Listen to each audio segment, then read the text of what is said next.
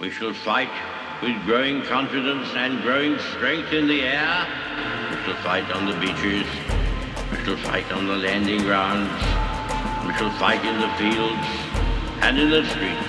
We shall never surrender until, in God's good time, the new world, with all its power and might, steps forth to the rescue and the liberation of people. In times of universal deceit, truth is the only rebellion left.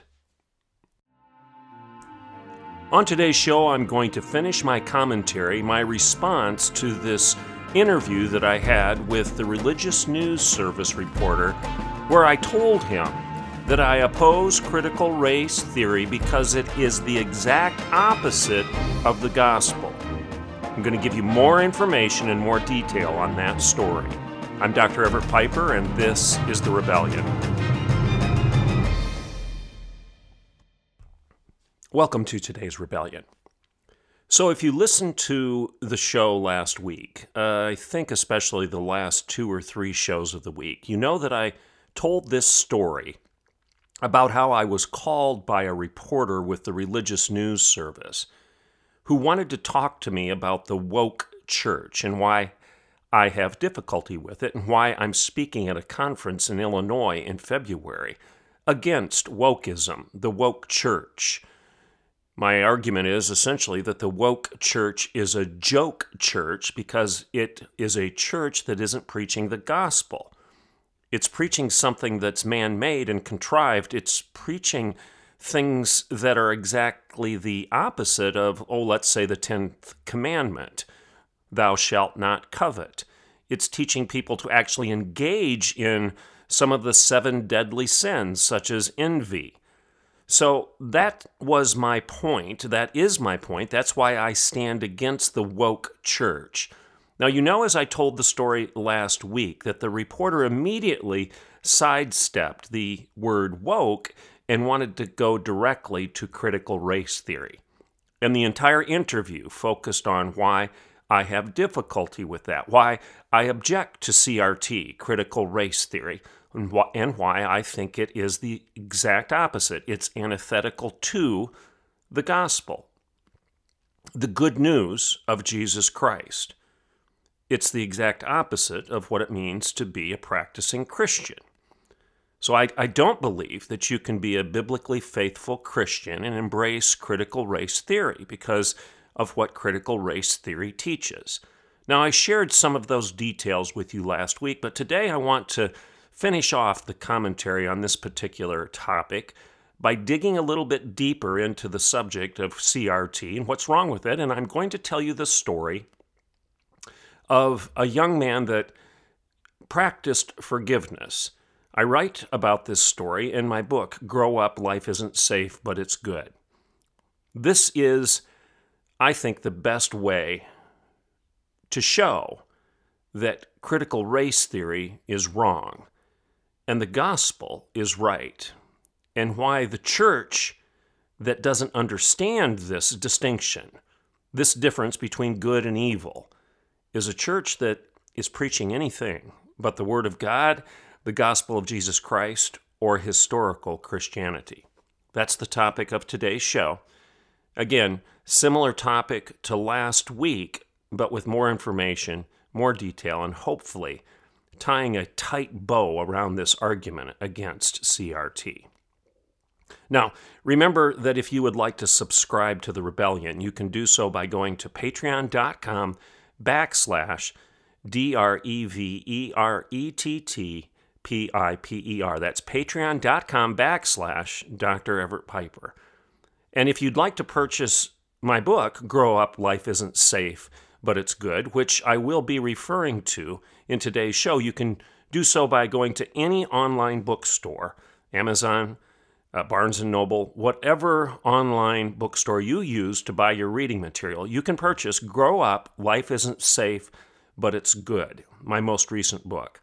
You also might want to consider buying Not a Daycare, The Devastating Consequences of Abandoning Truth. Maybe buy both of those books as a package deal because they play off of one another.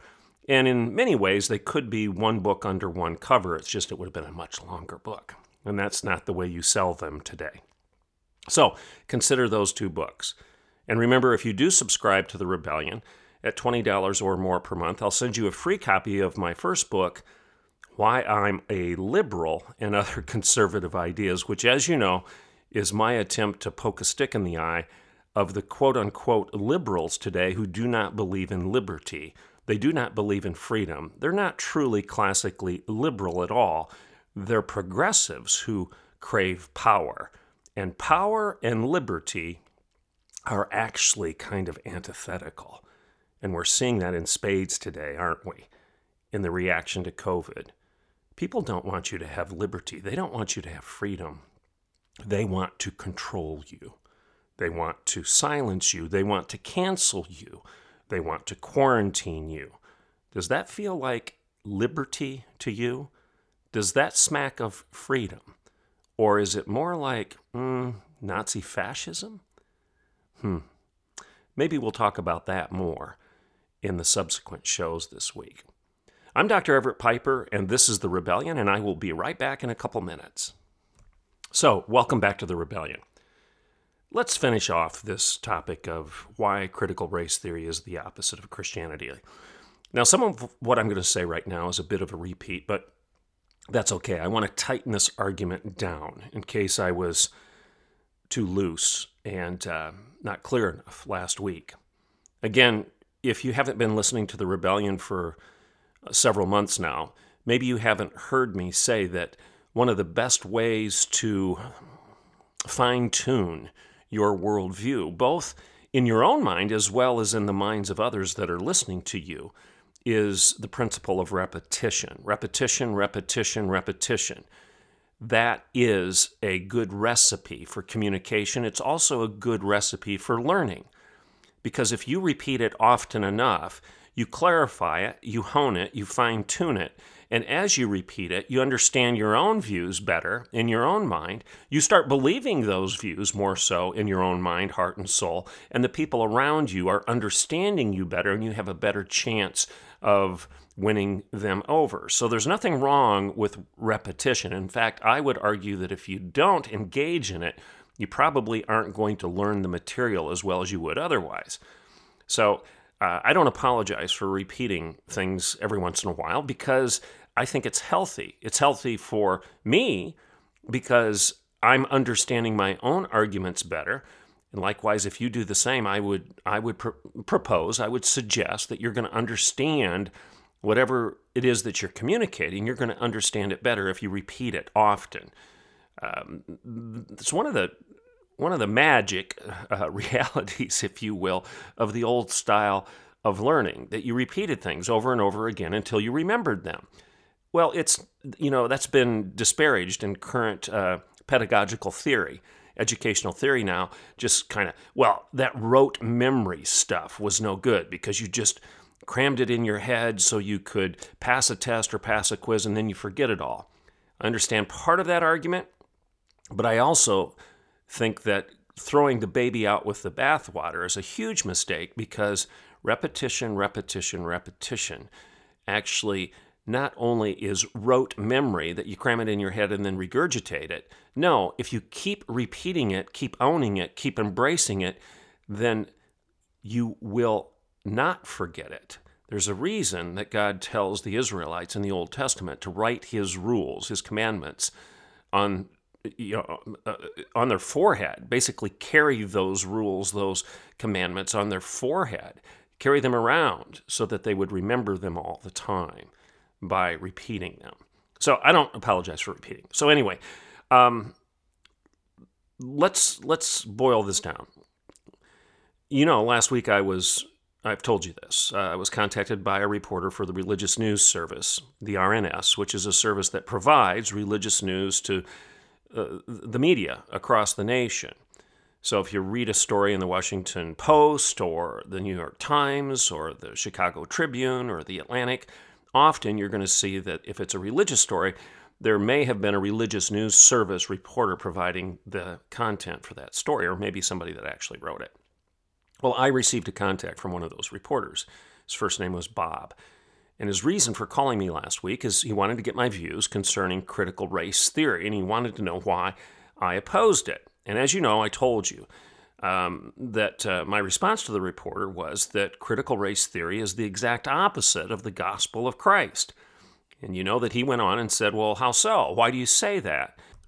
And as you know, my response to him was, well, first of all, critical race theory is grounded in revenge. And second, it's driven by conflict rather than confession. And finally, I think critical race theory is the opposite of Christianity because, listen to this, because it ignores the core message of Christ. Critical race theory is completely void of forgiveness. There's no grace in it. So, to me, that's pretty clear. I mean, I've given you my reasons for objecting to CRT. It's grounded in revenge. It's driven by conflict. There's no confession. And it's void of the core message of Christ, and that is forgiveness. Where is there any grace in this theory? Grace that you extend outward to others.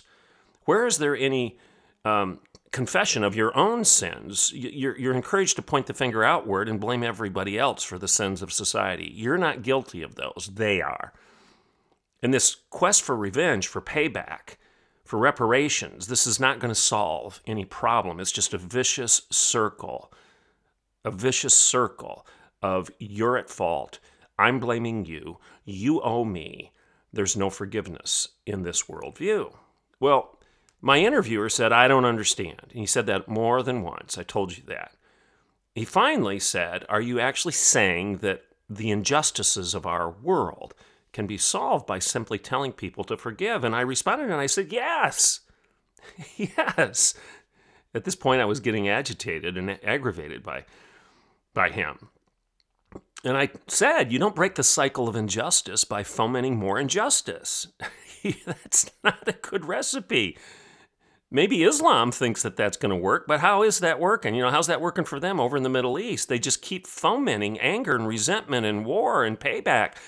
Century after century, this is not a recipe for peace and mercy. This is not a recipe for justice. This is a recipe for judgment. Critical race theory is the opposite of the gospel. There's no grace in here. So again, I'm going to repeat what I told you and the reporter right now. This is a very important point that I'm trying to make. You don't break the cycle of injustice by fomenting more of it. You break the cycle of injustice by telling people to forgive. I mean, Jesus said, when Peter asked him, how many times are we supposed to forgive? Jesus said 70 times 7. In other words, endlessly. You keep forgiving. There's no end to it. You don't say, I've forgiven you once, twice, 3 times. No, you keep forgiving. There's nothing in the gospel of Christ that says you're justified in holding a grudge. And I would argue this is what sets Christianity apart from other religions. The gospel of God's unmerited grace is the antithesis of other religious worldviews. It's the direct opposite, for example, of the, we'll call it the relentless karma of Buddhism. In fact, sometimes when people refer to karma today, they're, he got what he deserved, karma. Now, so it's the gospel of Christ is the exact opposite of Buddhism and karma. It's the exact opposite of this vengeful retribution of Islam that I just referred to. The message of Christ and his church, and I say that with a capital C, the body of Christ, this message, this 2,000-year-old message, it stands in juxtaposition, direct opposite, contrary to these other world views. It's in juxtaposition, in other words, to spite and resentment, in demands for justice, social justice, these demands that are fomented by critical race theory. Now, I tell this story in my book, Grow Up, Life Isn't Safe, But It's Good, of Brant Jean. And as you know, I talked about it a little bit last week, I believe, and I said in 2019 there was a trial, and the trial was about Amber Geiger, who was an off-duty police officer who was convicted of killing Brant Jean's older brother. His name was Botham. It was one of these shootings, accidental shootings. Well, Amber Geiger was actually found guilty in a court of law for manslaughter. It wasn't a justified shooting, in other words. The jury delivered its verdict of guilty in this court, in this trial. And the presiding judge over this case gave the younger brother, who was there watching this trial of Amber Geiger, the off-duty police officer who shot and killed his older brother, the judge gave Brant an opportunity to comment before Geiger was sentenced. And this young man's response, Brant Jean's response, is something you need to remember. In fact, if you buy my book, Grow Up, Life Isn't Safe, but It's Good. If you buy it for any reason, buy it for this reason, to read this story. See, Brant Jean's response was stunning. It stunned the courtroom. It stunned the community. It actually put the leftists, the progressives, back on their heels, and it exposed them for who they really are, because they were in juxtaposition to Brant and the way he responded. They had the exact opposite. The antithetical response to Brant was the progressives who were standing out on the court on the court steps outside the courthouse steps. They were standing out there protesting. No justice, no peace, that type of stuff. And there were pastors out there leading these chants, this protest of this trial. So anyway, when Brant was given an opportunity to comment, he looked directly at this woman who was found guilty of killing his brother, Amber Geiger, and you know what he did? He didn't talk about justice. No, that wasn't his message. He talked about forgiveness. And this is what he said. I wasn't ever going to say this in front of my family or anyone else, but I don't even want you to go to jail. I want the best for you because I know that's what Botham would want. And I think giving your life to Christ would be the best thing that Botham would want you to do. Again, I love you as a person, but I don't wish anything bad on you. Close quote. That's what he said. He didn't talk about you deserve to rot in hell. You deserve a life sentence. You deserve capital punishment. You should be executed because you killed my brother. No, that wasn't his attitude at all. In fact, it was the exact opposite. He said, I don't even want you to go to jail. I want the best for you. And then he went on to explain what he meant by best, and that is a life committed to Christ, because it's the exact opposite of this vicious cycle of anger and resentment and payback and vengeance. You against me. I think you should suffer because what you've done to me and my family. No, it was the exact opposite of that. So everyone expected Brant Jean to voice these words of condemnation. Everyone expected him to cry for justice. Everyone thought he would join this crowd that was out on the courthouse steps demanding a life sentence for Amber Geiger, his brother's murderer. No, that's not what he did. Instead, Brant chose to forgive. And he wasn't the only one, because after he was done, the father of Botham, the young man who was shot and killed, he lost his son. So the father of Botham and the father of Brant, the father of these two boys, he took the microphone as soon as Brant was done. And here's what the father said. Here's what Mr. Jean said. He said, I feel the same way. That's what Christ would want us to do. And if you will not forgive, neither will your Father forgive you. Close quote. That's what the dad said. So, bottom line is, rather than demanding justice, the father, Mr. Jean, and his younger son, Brant, they extended grace. You get this? They didn't demand justice. Now, a lot of people would say they could have, they should have. I mean, they have every right to. His son was killed. His brother, Brant's brother, was dead. But they didn't demand justice for this. They extended grace. They turned the other cheek. They did what Jesus said to do. They elevated Christ above the conflict. they forgave. 70 times 7. So the job of the church, see, and remember the religious news service guy was asking me about the church. So this is an intramural conversation, if you will. It's a conversation within the church. What should the church be doing in this mess, this conflict-laden mess that we find ourselves in today? Should the church be fomenting that conflict by embracing CRT? No, absolutely not. The job of the church is to remind us that we're all sinners, all of us. You, me, everybody. I don't care whether you're black or white. You're a sinner. And frankly, you're chief among them. I'm chief among them. So we're all broken. And the last thing the church should be teaching anyone is that somehow they're better than some other group of people. That you're better than me or that I'm better than you. Again, we're all broken. None of us are better than anyone else because of the system or intersectionality or privilege or anything else. See, these messages from CRT actually teach people to elevate themselves above the other group. They're the sinners, we're not. That's not the message the church should be promoting. Because the good news of the gospel is that we can rise above all of this conflict and this resentment and this blame. And we don't have to let others control us, and we don't have to be controlled by our own sins or anybody else's sins. We don't have to be enslaved by this endless cycle of victimization and vice. We don't have to be held bondage to sin, ours or anyone else's. That's the message of the gospel. We can forgive.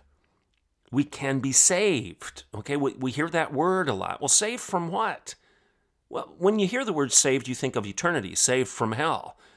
But yeah, that's true. But you can also be saved from other stuff right here in the temporal. Saved from anger, saved from vengeance, saved from self-righteousness, saved from ourselves. Martin Luther, father of the Reformation, once wrote this. It's in an ancient hymn. For still our ancient foe doth seek to work us woe. His craft and power are great, and armed with cruel hate. On earth is not his equal. One more time on that stanza, that brief phrase out of A Mighty Fortress is Our God. For still our ancient foe doth seek to work us woe. His craft and power are great, and armed with cruel hate. On earth is not his equal. Who's Martin Luther referring to? Satan, Lucifer, the devil. Our ancient foe doth seek to work us woe. His craft and power are great, and he's armed with cruel what? Hate. CRT foments that hate. It plays into the hands of Satan himself. Martin Luther wrote of that. Our ancient foe seeks to work us woe. He doesn't want us to be happy. He wants us to be sorrowful and sad. He wants to break us. And he's got great power. He's pretty good at his craft. And he's armed with cruel hate. That's his key weapon against us. We're not his equal. On earth, there is no equal. But the solution is what John Newton wrote of in another hymn. John Newton, the slave trader who converted to Christ and made his entire life thereafter a commitment to the gospel, he wrote the famous hymn, Amazing Grace. And what's a stanza out of that? Well, this isn't, I'm melding two things together in terms of a stanza out of the hymn as well as a quote from John Newton. His quote was, "There are two things I know. I'm a great sinner, and Jesus is a great Savior." One more time, he said, there are two things I know. I'm a great sinner. Not you, I am. Stop pointing the finger outward. Look at yourself. You're a great sinner. I'm a great sinner. Everyone's a great sinner, but I also know that Jesus is a great Savior. And then what does the hymn Amazing Grace say? Amazing grace, how sweet the sound that saved a wretch like me. Again, Newton is encouraging us to look inward, not look outward. Look in the mirror. Stop looking out the window. You're the sinner, not that other guy. You get the point? The cycle of cruel hate is broken only by God's grace. God's toward you and yours toward others. And grace is made real in our lives, in our temporal lives, only through the act of forgiveness. Grace and forgiveness go hand in hand. It's two sides of the same coin. And that's the way you break the cycle of cruel hate, the weapon that's being used against the human heart and soul. Brant Jean and his dad clearly understood something that my reporter friend from the religious news service, Reporter Bob, doesn't. And Reporter Bob makes his living writing about religion in the news. Brant Jean and his dad are just simple believers in Christ. They're not out there making a living at this. They actually are living this. There's a difference. So, to put it very simply, the gospel is not about justice. It's not about anyone getting what they deserve, because you don't want, and I don't want what I deserve. Nobody wants what they deserve. No, the story of Christianity is one of grace. It's a story about forgiving others because, like Brant Jean and his dad said, that's what Christ would want us to do, close quote. So their story is a story of a Savior who preaches forgiveness and changes the world, while the story of this interview with Reporter Bob is a story about a guy that writes about religion popping off about justice and changing nothing. Nothing. Not even changing himself. All of us need grace. None of us are good. None of us should get what we deserve, or at least we don't want to get it because it wouldn't be pretty. Christianity is a message of forgiveness and grace, and that's not critical theory. I hope Reporter Bob thinks about this a bit and humbles himself a bit, because he is not going to get justice with his worldview. He's going to get vengeance. I'm Dr. Everett Piper, and this is The Rebellion.